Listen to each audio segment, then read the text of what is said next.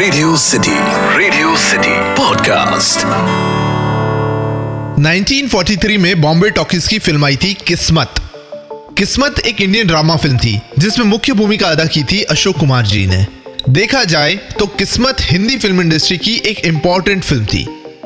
1943 की किस्मत पहली blockbuster hit Indian film गिनी जाती है। और सिर्फ पहली ब्लॉकबस्टर ही नहीं, इस फिल्म ने अनेकों फर्स्ट कायम किए थे हिंदी फिल्मों में। जैसे इस फिल्म में फर्स्ट टाइम दिखाया गया था कि एक अनमैरिड लड़की प्रेग्नेंट है। पहली बार एक एंटी हीरो दिखाया गया था। और तो और भारतीय पर्दे पर पहली बार लॉस्ट एंड फाउंड का कंसेप्ट इसी फिल्म में दिखाया गया था। पर एक और चीज थी जो पहली बार हिंदी फिल्म स्क्रीन पर हमें देखने मिली, और वो थी डबल रोल। किस्मत फिल्म में पहली बार अशोक कुमार ने डबल रोल का कैरेक्टर प्ले किया था। तो आज कैरेक्टर डायसेक्टर विद अतीक में हम बात करेंगे हिंदी फिल्म इंडस्ट्री के डबल रोल कैरेक्टर्स को।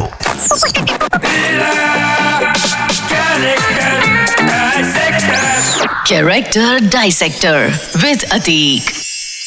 रेडियो सिटी पर मैं हूं कैरेक्टर डायसेक्टर अतीक।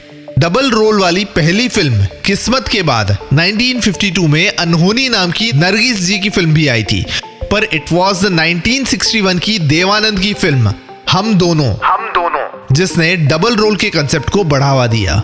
ये फिल्म शायद इसलिए भी हिट हुई थी क्योंकि दर्शकों को एक टिकट के भाव में दो देवानंद देखने को मिल रहे थे। पर इस फिल्म ने डबल रोल के कंसेप्ट को एक बूस्ट दिया। तकलीफ तो वहां हुई जब डबल रोल्स के प्लॉट लाइन पर सेम फिल्में बनने लगी। मैं बात कर रहा हूं 3 मेजर डबल रोल वाली फिल्म्स की। 1967 की दिलीप कुमार वाली राम और श्याम, 1972 की हेमा मालिनी वाली सीता और गीता, और 1989 की श्रीदेवी वाली चालबाज। देखा जाए तो ये तीनों फिल्में सेम प्लॉट लाइंस पर बनी हैं। ऐसे देखा जाए तो 1990 की अनिल कपूर वाली किशन कन्हैया भी ऑलमोस्ट सेम ही प्लॉट लाइन वाली डबल रोल वाली फिल्म थी। वहीं दूसरी ओर डबल रोल के फॉर्मूला को लेकर कई फिल्म मेकर्स ने बड़ी ही अनोखी फिल्म्स बनाई हैं, जहां डबल रोल वाले कैरेक्टर्स सेम होने के बावजूद काफी अलग है। ऑफ कोर्स इसमें पहला नाम तो डॉन फ्रेंचाइजी का ही होगा, जहां बीट ओरिजिनल अमिताभ बच्चन वाली डॉन या SRK वाली डॉन हो।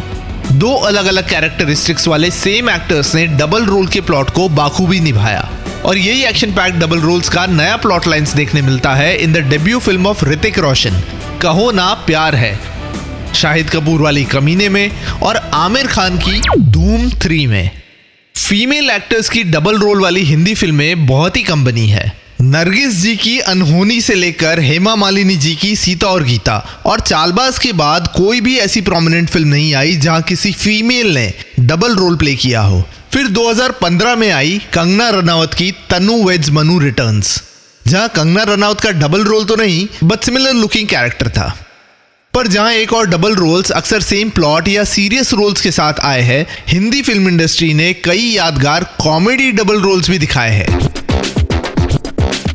सबसे पहले याद आता है मेरी one of the all time favourite comedy film Gulzar Sahab की अंगूर, जहां डबल नहीं बट सेम दिखने वाले दो अलग अलग कैरेक्टर्स यानी टोटल 2 डबल रोल्स वाले एक्टर्स थे। दोनों कैरेक्टर के नाम सेम, कपड़े सेम और हाव भाव भी ऑलमोस्ट सेम, और यही सारे कंफ्यूजन से निकलती है comedy that makes Angoor probably one of the best comedy films that Hindi cinema has ever produced. और डबल रोल्स की कुछ ऐसी ही कॉमेडी दिखाई देती है इन डेविड धवन और सलमान खान की जुड़वा, जिसे रिक्रिएट किया उन्हीं के बेटे वरुण धवन ने। सुनील शेट्टी की हिलेरियस गोपी किशन और अमिताभ बच्चन और गोविंदा की मैड कॉमेडी बड़े मियाँ छोटे मियाँ। पर अगर character wise double role characters की बात की जाए तो मेरा फेवरेट डबल रोल वाला कैरेक्टर रहेगा अंदाज अपना अपना का परेश रावल का कैरेक्टर राम गोपाल बजाज और श्याम गोपाल बजाज, जो इतने आइडेंटिकल है कि उन दोनों को अलग करने के लिए मार्क लगाना पड़ता था, क्योंकि तेजा मैं हूं, मार्क इधर है।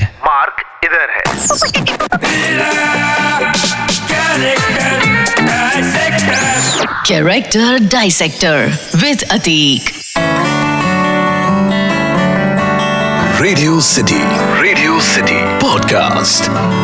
इस पॉडकास्ट का फीडबैक देने के लिए मेल करें podcast@myradiocity.com पर या फिर इंस्टाग्राम पे RJ_अतीक पे DM करें।